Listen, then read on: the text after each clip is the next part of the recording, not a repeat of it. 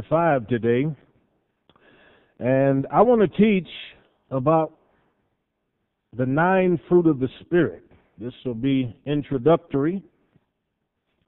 We just spent 6 months in Hebrews 11, and we taught you with great detail about what the Scripture says about faith.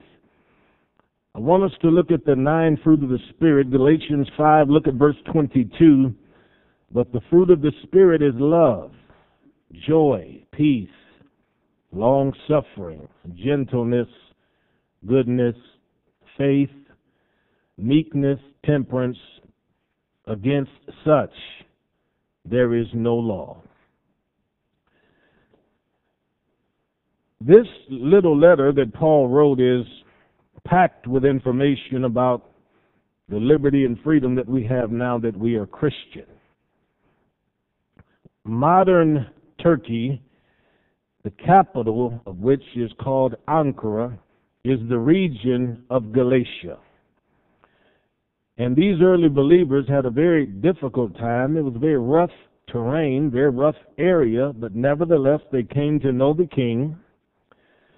But being believers, their church had been invaded, if I could say it that way, infiltrated, visited by some people who wanted them to not only be Christian but also practice the Old Testament law. And the one element that they wanted them to practice was circumcision. Circumcision, of course, was strictly for men. But these people were telling these folks that unless you're circumcised as Moses declared, you cannot be saved. Well, it's unscriptural, and they certainly understood that, but yet it caused some kind of contention and confusion in the church. And if you're not sure what you believe and other people come in with strange teachings, then it very well could confuse you. The reason we know that it's not necessary is because when Jesus died on the cross and made it very plain that the liturgy, the dietary laws, the clothing laws, all of those things were nailed to the cross with Jesus. So I don't have to abide by the Old Testament diet now. The New Testament is very plain. All meats are to be received if they're received with thanksgiving. I don't have to abide by the dress code of the people under the Old Testament because we now are under what we consider to be grace.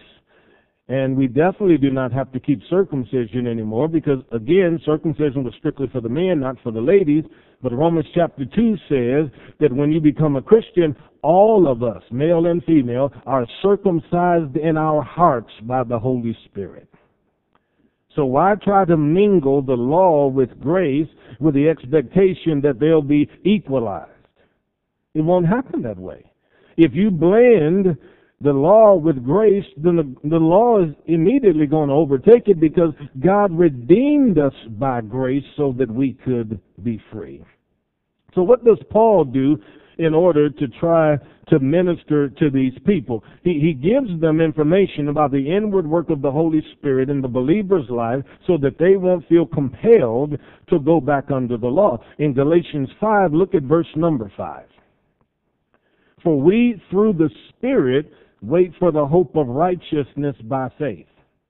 One day we'll die, and on the other side of our last breath, we'll be in heaven and we'll be perfect.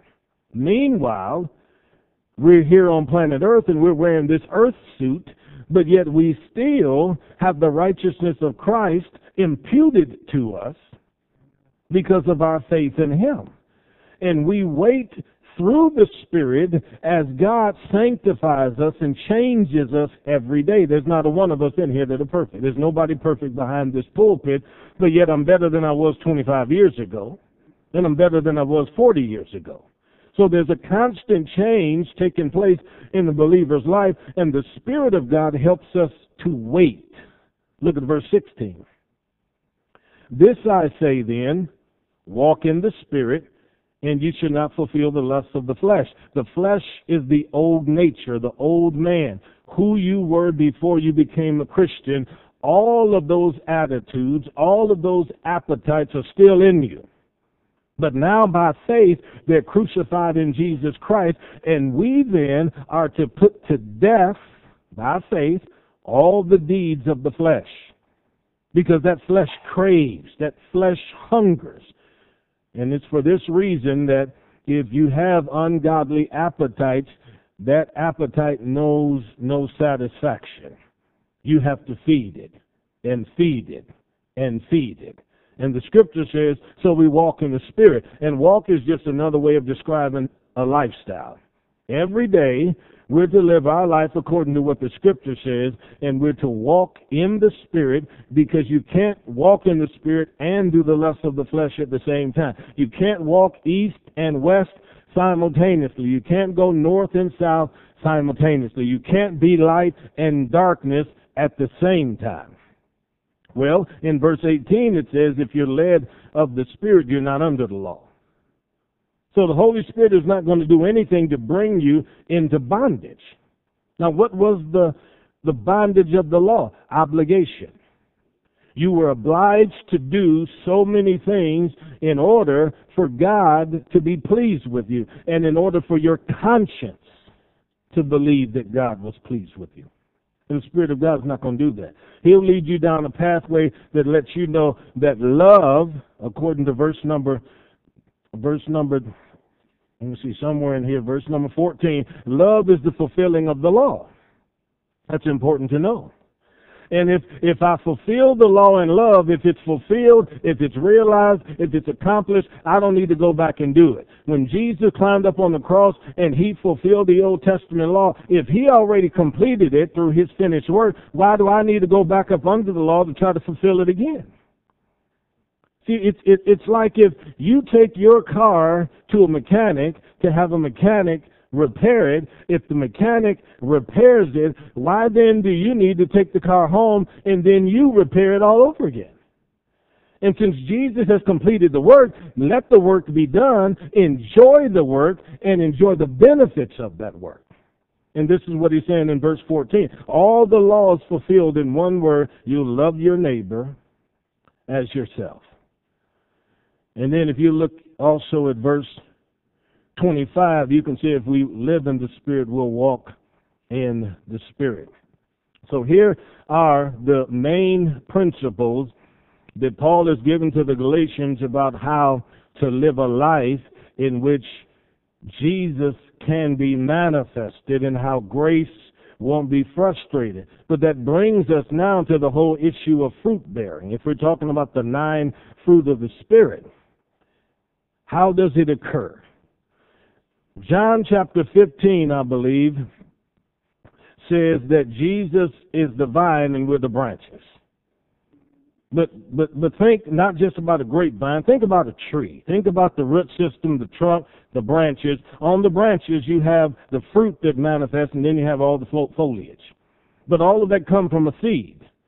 From that seed, the tendrils spring forth in the ground, and then those tendrils bring forth nutrients from the soil, imbibe it. They become a strong root system. Pretty soon that first sheath comes up out of the ground. Then you've got a trunk that develops and becomes very strong in the midst of wind. It's bending, it's twisting, it's turning, it's getting stronger and stronger, and pretty soon here comes the fruit. But whatever is in the seed is in the trunk, and what's in the trunk is in the fruit, because what is the fruit but edible seed? The same life that is in the root system is the life that flows up through the branches. And Jesus said, if you abide in me and I abide in you, you'll be fruitful. So whatever is in Jesus is what is inside of us. It's impossible for us to say we cannot bring forth life, we cannot manifest the fruit of the Spirit if we are connected to the Lord Jesus Christ. So that leads to the question, why then is the fruit of the Spirit less visible in some Christians than in other Christians? Why do we have believers who have been in church for 50 years, been in every Sunday school lesson you can think of, but still are mean as a junkyard dog? Why do we have some people that spend multitudes of hours reading the Bible but manifest no fruit? Come to church, can shout, praise God, lift their hands, glorify the King, but on Monday morning, as soon as the elementary school kid walks across their grass, they're cussing and screaming at them. Why does that happen? See, people want to know that sometimes. Well, here's the misconception. The misconception is this, that because I'm born again, I'm automatically going to bear fruit. That may not necessarily be the case. You can be saved, you can be born again, and it doesn't mean it's going to be automatic. There are things we have to do, and here's what Paul says, be renewed in the spirit of your mind. If you can't change your mind, you can't change your attitude. And if the Bible can't change your attitude, you can't change your behavior. So this is why you see people march in cycles, and they do the same thing over and over again, and they can't break out of a pattern. So you have a mom and a dad that will be a first generation of people that decide they don't want to work anymore because they found they can make more money being at home on assistance. But yet they'll go to church and they'll love God. And they'll think to themselves, everything that I'm doing is correct and right, without realizing the Bible says if a man doesn't work, he doesn't eat. And the one that doesn't take care of his family is worse than an infidel. But when they hear scriptures like that, they'll think it's applying to somebody else, and they'll raise a generation in that same belief system, and they'll continue down that same path. But if they really are in a church where the Word of God is being taught, eventually you want to break out of the system and change your behavior. As your behavior changes, then the Spirit of God can begin to do different things in your life and manifest different kinds of fruit in your life. So that's important. And when we think of Paul, of course, Paul sees things that we don't always necessarily see, and I think there's some scriptures that we can use to show you what I'm talking about, because when it comes to the Bible, you've got to read it, you've got to believe it, and you have to do it. Read it, believe it, do it. Say those three things with me. Read it, believe it, do it. So in the Old Testament, let's go to Joshua chapter 1. Joshua chapter 1. And look at verse number 8. And I'll explain this for you. This book of the law shall not depart out of thy mouth, but thou shalt meditate therein day and night, that thou may observe to do according to all that's written therein, for then thou shalt make thy way prosperous, and thou shalt have good success. According to this verse, when it says it should not depart out of your mouth, to paraphrase it, that means it should always be in your speech. It should always be in your speech, the Word of God. I'm not saying everybody you talk to, you've got to quote Obadiah, you've got to quote 2 Chronicles, but I'm saying that you should learn enough of the vocabulary of the Word of God that even your common everyday speech can be godly without the other party even knowing that you're using those kinds of statements. A conversation seasoned with grace. It says, meditate therein day and night. Sounds like all the time. Now, if you can think of a moment or a minute that's not included in day and night, then you talk to me after service. But the principle is clear. Your life should be governed by, founded on the Word of God, and then he says, you will be prosperous and have good success. Do you know there's a difference between good success and bad success? Bad success is when you go from the bottom of your company to the top of your company with promotions, and you step on everybody and undermine everybody and backstab everybody to get to where you are. That's bad success. Bad success is when you make it to the place where you do become super wealthy, but yet you've lost your family, you've lost everything in the process of trying to get there. That's not good success. Good success is the kind that God blesses you with that adds no sorrow to it. You're not weeping and crying because God has promoted you and brought blessing into your life. And the scripture says, meditate on God's word. Most Christians don't meditate on God's word, so they don't get any fruit out of their life. Again, you can become a Christian, start going to church, but don't read the Bible, don't worship the Lord, don't sing any gospel songs. Then how is the Spirit of God going to bring any kind of fruit out of your life if you're not putting the seed in? And at Matthew chapter 13 is very plain that the Word of God is seed. So you get what you plant. If all you do is plant worldly seeds in your mind, worldly seeds in your heart, you'll be a worldly person. You will get a harvest of worldly things, worldly thinking. Many people are fearful. Many people have nervous breakdowns because their life is seeded with all these things in the world that do nothing but produce fear. That's what they watch all the time, things that produce fear.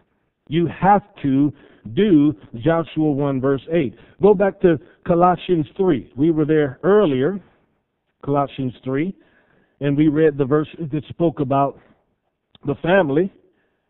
But notice Colossians 3 verse number 16. Let the word of Christ dwell in you richly in all wisdom, it says.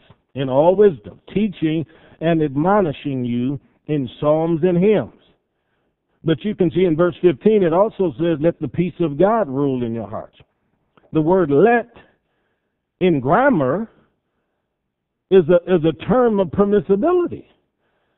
So it's up to you to decide whether you're going to prohibit or whether you're going to permit.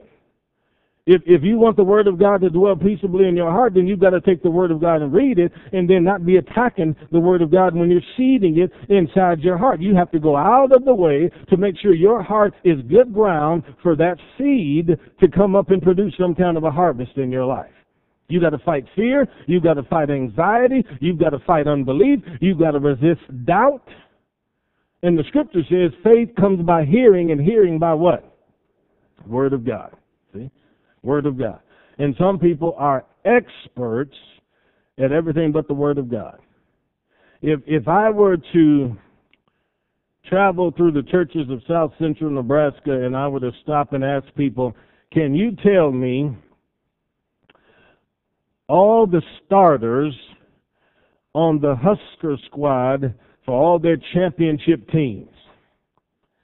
I guarantee you that somebody can give me every name, give me the number on the jersey, tell me who all the coaches were, and probably could give me statistics on what people did each year when they were playing. But then if I turn around and say, can you name for me the 9 fruit of the Spirit? They'll be looking at me like I've lost my mind. What are you talking about? What is the fruit of the Spirit? But again, I said if I went through the churches and did that, I'd get that information. So I'm saying that if we're Christian and this book is what should govern our life, we should learn the book. I'm glad the Bible is in people's phones and people can read it and all that when they're traveling, but you still need to learn the book on your own. You still need to know how to turn to the book of Malachi. You should be able to find the book of Numbers in the Scripture. Very important. Very important.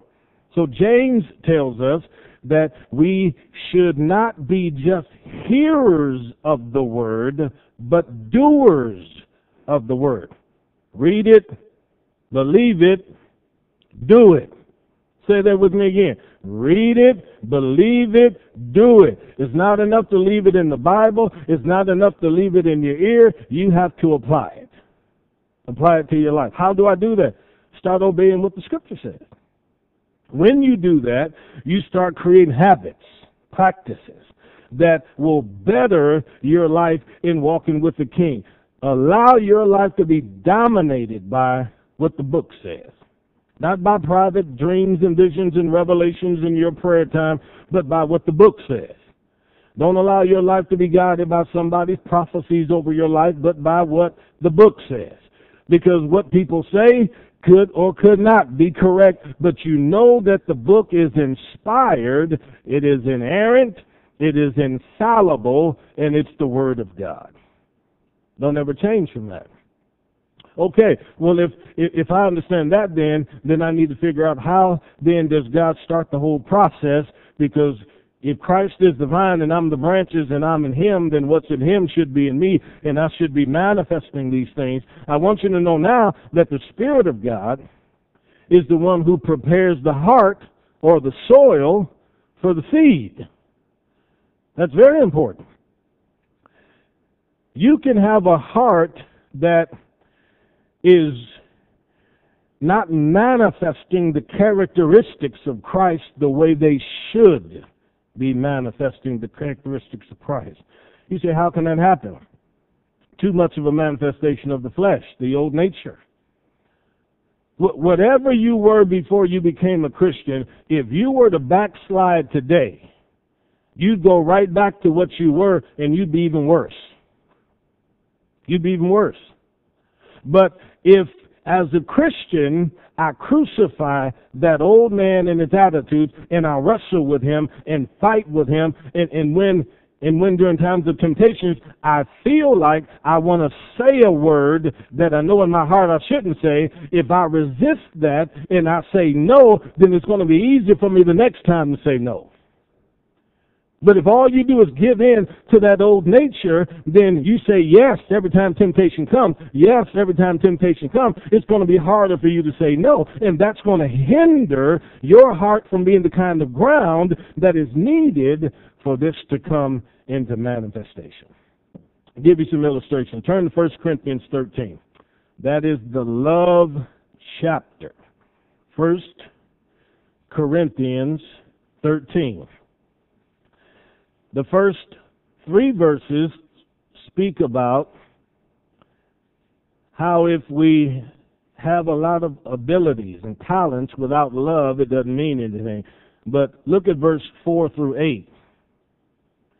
It gives us a description of love and charity. See? The synonyms. Love suffers long and is kind. Charity envies not, charity vaunteth not itself, is not puffed up, does not behave itself unseemly. Now verse 4, when it says, love suffers long, that's basically talking about a form of patience with people. Long suffering. What does that mean? That means that love puts up with unpleasant people sometimes. And love puts up with them for a very long time. Look at how unpleasant people are in this world, and God puts up with them every day and lets them breathe. So then the manifestations of love in the believer's life should mean that we should put up with people that we don't always want to put up with. Well, it suffers a long time, but then it also says it's kind. So in its nature and in its temperament, a loving person is kind toward other people. This is one of the fruits of the Spirit. You can take each one of these sentences in verses 4 through 8, and you can go through the Gospels and find an episode in Jesus' life where he manifested all of these things. Think of some of the disciples he had.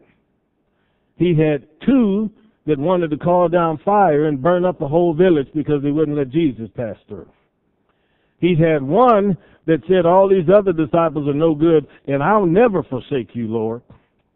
He had another who had been with him a long time, and after all that time, he said, look, Lord, how can we know the way? See? So with all of these kinds of people around him, Jesus had a love for them that put up with their faults, their weaknesses. And he loved them, and he endured. Well, I think we have to be the exact same way. Long-suffering means that if there have been occasions where people have gotten on what you perceive to be your last nerve, God will give you one more nerve. He'll give you one more to be able to put up with that person. And then when they get on that last nerve, then God is so gracious, he'll multiply 2 or 3 more nerves. And when you're doing your best to try to stay away from folks that are getting on your last nerve because you're tired of your love being tried, then God will bring somebody else into your life to try you. Yeah. This is how the fruit of the Spirit comes into manifestation. It requires tension. It requires tension. So look at verse 4. It doesn't envy. It doesn't vaunt itself or exalt itself. It doesn't behave itself unseemly. As a Christian, you shouldn't tell the kind of jokes where you say, I have a joke I want to tell you, but brother so-and-so is here and I don't think he would like it. Well, if you know he's here and he wouldn't like it, why even bring it up? And why is it something you would want to share anyway? See? Love does not behave itself in a manner that disrespects women. It doesn't behave itself in a manner that disrespects gentlemen. Yeah. We're talking about the fruit of the Spirit. And our conduct should be such that our behavior is not unbecoming of a Christian. We should live all the time in a manner that is respectful of what the Word of God says we should be. It's true. So the Spirit of God, then, He's working on that heart now, and He plows that soil through conviction. So you can't grow without conviction. Conviction is the very thing that produces the growth. Now, what is conviction? Conviction is when the Holy Spirit comes to your heart, He puts His finger on something in your life, and He says, now here is where I want to see some evident change. And He keeps His finger right there in the soil until you work on that particular area.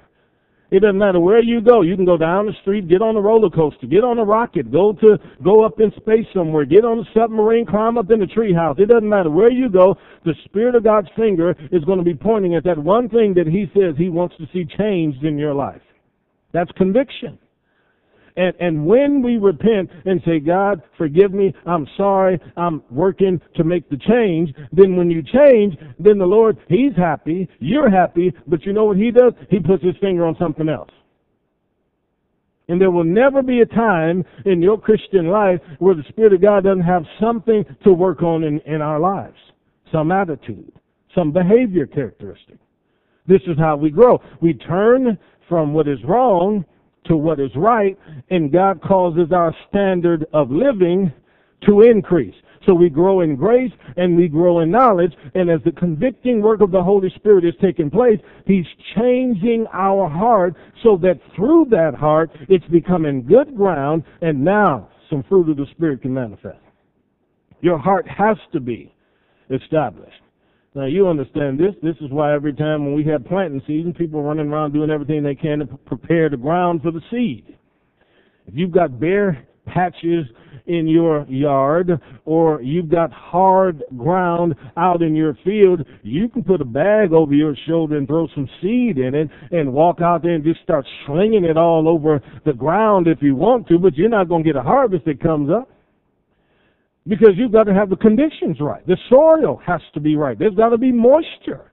Everything has to be right in order for that seed to come to life and sprout up. And it's the same with the Word of God. The Scripture says we're born again of an incorruptible seed. That seed is in our heart. You've got to give God something to work with. You can't just sit around and say, well, Lord, I'm expecting you to change my life, and I'm wanting you to do wonderful things, and you don't take the time to let the Spirit of God work on that heart. Yeah. So we sit under the Word. We allow the teaching of God's Word to plow furrows in that heart. And when our heart is where it needs to be, then when we hear the Word taught, then all of a sudden it has a place where it can grow. Now, it's possible for your heart to be right today with the Lord in one area of your life and wrong tomorrow. Just like it's possible for your life to be, and your heart to be good ground in your relations with one person, but be hard and fallow and cold in your relations with somebody else. And so, with the person that you have a good relationship with, there'll be manifestations of the traits of Christ in the fruit of the Spirit. But with the person your heart is cold toward, there won't be any manifestation of God or the Lord at all. By illustration, if Tiffany has no problem at all with Bren, then Tiffany in her relationship with Bren, she can manifest the fruit of the Spirit because she likes Bren and she enjoys Bren. And she can walk in love with Bren. She can be temperate with Bren, and so on and so forth. But just by way of illustration, let's suppose she's not getting along today with Sister Sue. Then her heart is cold towards Sister Sue. Maybe Sister Sue's been bothering her husband or something like that. So if Sue's been bothering your husband and your heart is cold towards her, then there won't be Any manifestation of the fruit of the Spirit towards her. And you see this oftentimes in many churches. There are people who can take communion. They can come to church week after week. And as long as they can stay with their little group, their little clique, everything's fine. But they can go weeks, they can go months, and never talk to somebody else that they have a problem with because they think that's fine. And it's not fine. It's a heart that is wrong toward God.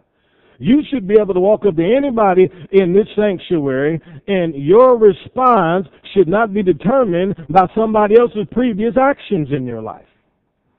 Just because somebody calls you a name, why does that mean that you have to all of a sudden shut up your heart to that person? You've been called a name before.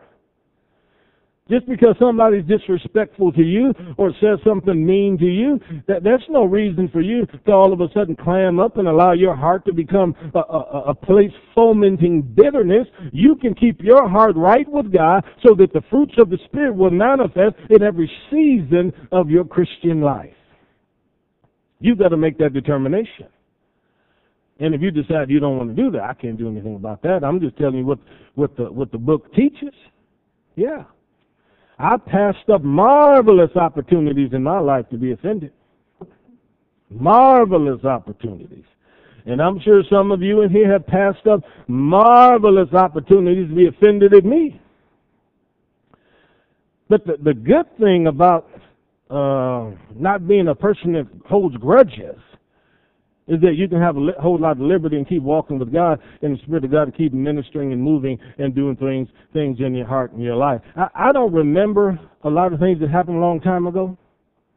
You know, really. I mean, we could be talking about anything from 6 months ago, a year ago, 5 years ago. You're lucky if I can remember I was there. Now her, she can go back 18 years ago. Tell me where we were standing, what position I was in, what clothes I was wearing, what I said exactly, what my facial expression was like. And when she does that, about the only thing I can do is just go ahead and say amen, because there's no sense in me arguing. I can't remember anyway. There's no way I'm going to win the argument, so not argument, intense moment of fellowship. There's no way I'm going to overcome during that intense moment of fellowship. So I just go ahead and I just acquiesce. It's fine, okay, I said it. But the nice thing about not being able to remember a lot of things like that is I don't hold a whole lot of grudges. I mean, even with church people.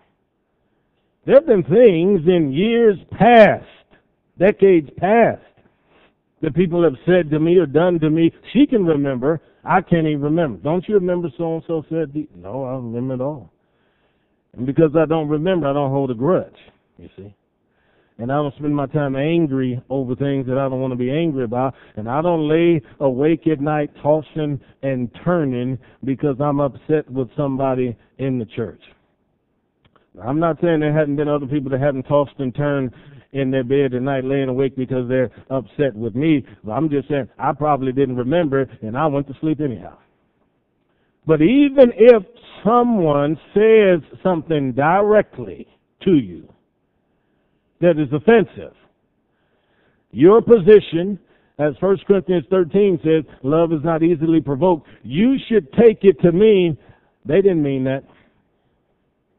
Because if you sit there and meditate on that rather than meditating on the Word, you're going to get angrier, and you're going to get angrier. And as you get angry, your heart's going to grow colder, and pretty soon you're just going to stay further and further away from that person. How then can the fruit of the Spirit manifest in a life like that? In fact, if I know that there's somebody in the church that has a problem with me, I go out of my way to make sure they have to talk to me. I say, hey there, how are you doing, sister? I mean, I'm right there all in their face making sure that they know they're going to have to talk to me. You're either going to have to talk to me or we're going to have to be hypocrites. And I'm not going to be a hypocrite. The Scripture says love covers a multitude of sins. Very important for us as believers to ensure if somebody has a problem with us, leave your gift at the altar, go be reconciled to your brother, the Bible says. Go to them and try to see what the issue is. Because someone could have a problem with you and you not know it. It's even worse if they have a problem with you and you do know it, and you take this position. I don't care. That's not God.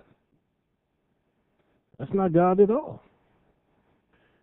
If we're going to stand for truth, stand for truth.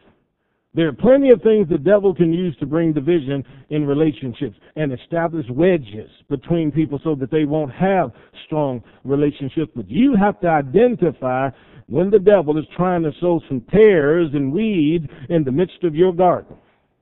Only you can identify that. So the scripture says then we're born of incorruptible seed.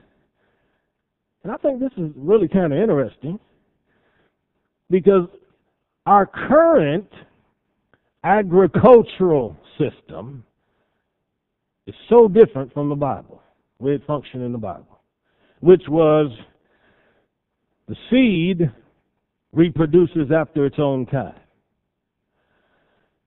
And then people harvested, collected the seed, then planted again. But scientists and brilliant minds today have figured out ways to take traits from different seeds and crossbreed them, and then pretty soon they're going to produce a seed that's going to give a greater yield, and then you have a pretty strong harvest, very vibrant harvest, and then when it's harvest time, you can't in turn use that seed from the harvest for the next year because it's been modified in such a way that the yield won't be as strong. See? So the seed-producing companies know this.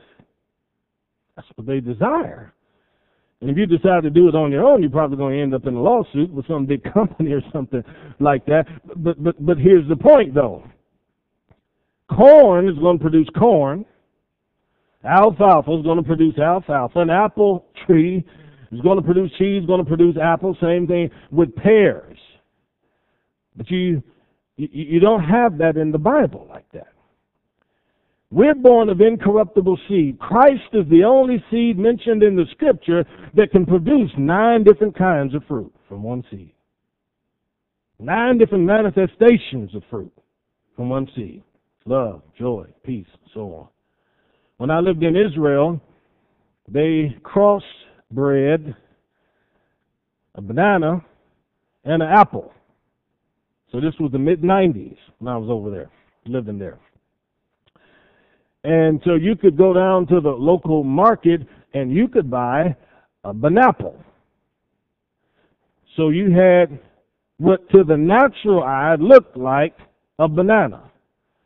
But then when you pulled down the skins and bit into it, the texture and taste was that of an apple. It's exactly what you had. But you come into the kingdom of God, and then we have one seed that can produce all of these different kinds of fruit. It's a miracle, folks, that one person can manifest all these different characteristics that the Spirit of God can find good ground in the heart. Look at the fruit one more time. It says here we have love, joy, peace, long-suffering, gentleness, goodness, faith, meekness, temperance. What's the first one there? Love. This is as far as I'll go today. But love is the first fruit. Very important one. We've worked on it. We've talked about it a little bit. But let me say that love is important because you have 2 different elements here. Love for God and love for people. Now, loving God is a piece of cake. And I'll tell you why. Because you can't see Him. You can't smell Him. You can't touch God. If you're angry with Him, you can't get out. You can't reach out and touch Him. If you want to turn and walk away from Him, He's typically not going to follow behind you and be saying all kinds of stuff unless He's speaking in your heart. But loving God is easy because here you are worshiping and praising God through worship and a song, and God is pleased with it. That is lovely. Our challenge and the obstacles we face are loving people. Loving people. And the Bible says if you say that you love God whom you don't see and cannot see, and then you don't love people that you can see. How can you really call it love? Yeah. See? Yeah, loving God, that's the piece of cake. Your challenge here at RT is loving me. Hey.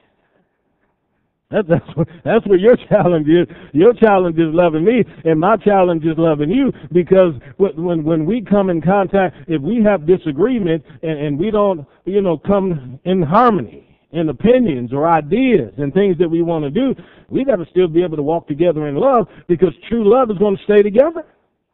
That's why the Bible says be rooted and grounded in love. If you're rooted and grounded in it, you just can't get up and go walking out of it, because you're planted in it. That's what love is. And in a local church, you can't have a church that will last if you don't have people that walk in love. Because if everybody's just criticizing and everybody's super judgmental and everybody's hypersensitive, how are you ever going to have a fellowship? Moody people are people who want to walk in love sometimes. Sometimes. Not all the time, sometimes. Now, we say sometimes a person is disturbed. The word disturbed comes from Latin, which means something thrown into disorder. And a person who's emotionally disturbed is a person who's easily offended, who gets angry and upset about the silliest things. And so every other day, they're emotionally disturbed and they're thrown out into disorder because they're allowing their old man to dominate their life. They're allowing their old conversation to dominate their life. And how they feel is dominating their life. Well, I mean, my goodness, I can't understand. I've been coming out here to church, bringing my babies all these years. Pastor ain't never come and kiss my baby on the forehead. Angry and upset. Some people, they'll hear you ask a question, and you ask a question, they'll hear something totally different than what you said. So you ask them, well, what size shoe do you wear? What they hear is, oh, I've got big feet, huh? That's what this is about. I got big feet, now you want to talk about me. And now they're all upset, and people are doing this whole emotional roller coaster thing. And you know it's true because many of you have had to walk on eggshells around certain people, and people who are Christian, you should never have to walk on eggshells around them. We need to grow up and bring our feelings and our emotions under the dominion of the Word of God. You don't have to have your way all the time. And you shouldn't have your way all the time. You should be able to yield to what the Word of God says and put the flesh to death so that the manifestation of the fruit of the Spirit can be realized. Yeah, so important. So important. So being able to love God, as we said, is easy, but how about loving family? Yeah, we tolerate things in our own family that we won't tolerate from other people. Yeah. You know my illustration about how when your babies were little, of course everybody believes their little baby is just so precocious. Oh my God, he's a genius. Did you hear him? She's been here 3 days. I just heard her say mama. 72 hours on planet Earth saying mama. And of course, when that little baby is small and can't really communicate and talk and all of that, it gets a runny nose, it gets a cold and sniffling and sneezing. Then mom and dad got that little baby all wrapped up, and they won't let anybody hardly near that baby. And mom and dad don't even think about themselves. Doesn't even cross their mind to think that they themselves could get the cold the baby had. They don't care. They just walk around with that child singing and praying and praising and happy and feeling blessed because they got that baby. They don't mind it at all, whatever sicknesses or infirmity the kid has. But then later, people come to church, or you go to Walmart, or go to Russ's, and you're pushing that cart down the aisle, and here's another lady got her toddler up there in that cart that she's pushing, and that toddler is hacking and sneezing, and nose is running, and you're doing everything you can to get away from that cart, and you're saying to yourself, I can't believe they even bring that baby out of here. out here in front of everybody. Well, as long as it was your child that had the infirmity or the sickness, you never thought one time about you getting ill, and it didn't even bother you if the thought of you even getting ill didn't bother you. But now, because it's somebody else's that's outside your bloodline, your long-suffering has kind of run short, you see. We should love family. The Bible says that. We should. There's no doubt about that at all. But we should also have a love that operates for our friends. Yeah. Who is a friend? The Bible says a friend, somebody sticks closer than a brother. And if you're in here and you've had a friend or you have friends today, you are blessed, because there are plenty of people in churches today don't have any friends. People they could really talk to, share their heart to. But here's what the Scripture says. If you want a friend, show yourself friendly. Start sowing seeds to have a friend. You say, well, I do that, and sometimes I reach out to people, and people don't reach back. And I consistently try to reach out to people and try to, communicate with them, connect with them, and they don't connect back. Well, here's what love would do. Love would do the same thing God did when God tried to reach you. Keep reaching out anyhow. I've never one time thought to myself when I've called people and they didn't answer the phone that they didn't want to talk to me. You know what I thought? They just couldn't talk to me right now. Yeah, and if I call enough and you don't answer the phone, then I just come to the house and stand outside the window. And I'll come stand outside the window when I know you're home, because at some point you're going to look out the window, and if you look out the window like some of you done before, and I'm breathing in the window and got all of that stuff on the window and I'm waving like this, that's to let you know I'm out here. Yeah. I go to some people's house, I come through the garage, they got that window right there, I'm knocking on the window, letting them know Pastor's here. Yeah. Look, you can't have relationships with people if you don't go out of your way to try to have a relationship. Yeah. And then the last thing, you've got to be able to love your foes, your enemies. That's the difficult part. The Bible says if you do that, you heap coals of fire above their heads. So the person with the coldest heart, you do good deeds for them, the Spirit of God can melt that cold heart by what you're doing. It's very difficult for somebody to keep speaking evil of you if you keep going out of your way doing good deeds. Do you know that? Yeah, very difficult. So if you know that there's somebody who absolutely despises you, and you felt like you needed to try to mend a fractured relationship, then just go ahead and do a good deed. I mean, really. For instance, let's suppose that because through a series of circumstances, you got so busy, tied up, and things like that, and you forgot one of your children's birthday. We're not picking on anybody in particular here. Then the way then to get back in good graces with that son would be to find something that son likes. Peanut butter balls. Something like that, see? But if we maintain our relationship, then we don't have to spend our time trying to mend them. That's what I'm trying to say. Don't be easily offended by things, then you don't have to go back and try to reconcile. Pass up opportunities to be angry with people. That's the fruit of the Spirit. And I'm telling you, the 9 fruits of the Spirit are just as important, if not more powerful, than the 9 gifts of the Holy Spirit. Because I've seen people who can preach to thousands of people, operate powerfully in different gifts of the Spirit, but then talk to their staff like their staff doesn't mean anything. There's some employers that are that way. Yeah, they'll say they're Christian, but they just talk to people like they're just worthless. That is not the plan of God for us that are Christians. Amen? Amen. Let's stand. So in thinking about this lesson, I'm sure it gives us all opportunities to consider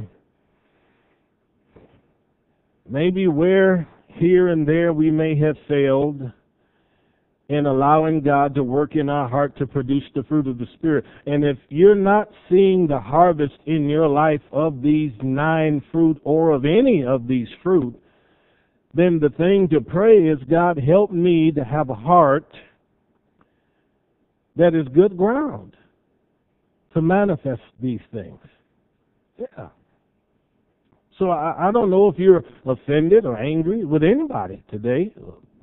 Caleb, you can find me a song there.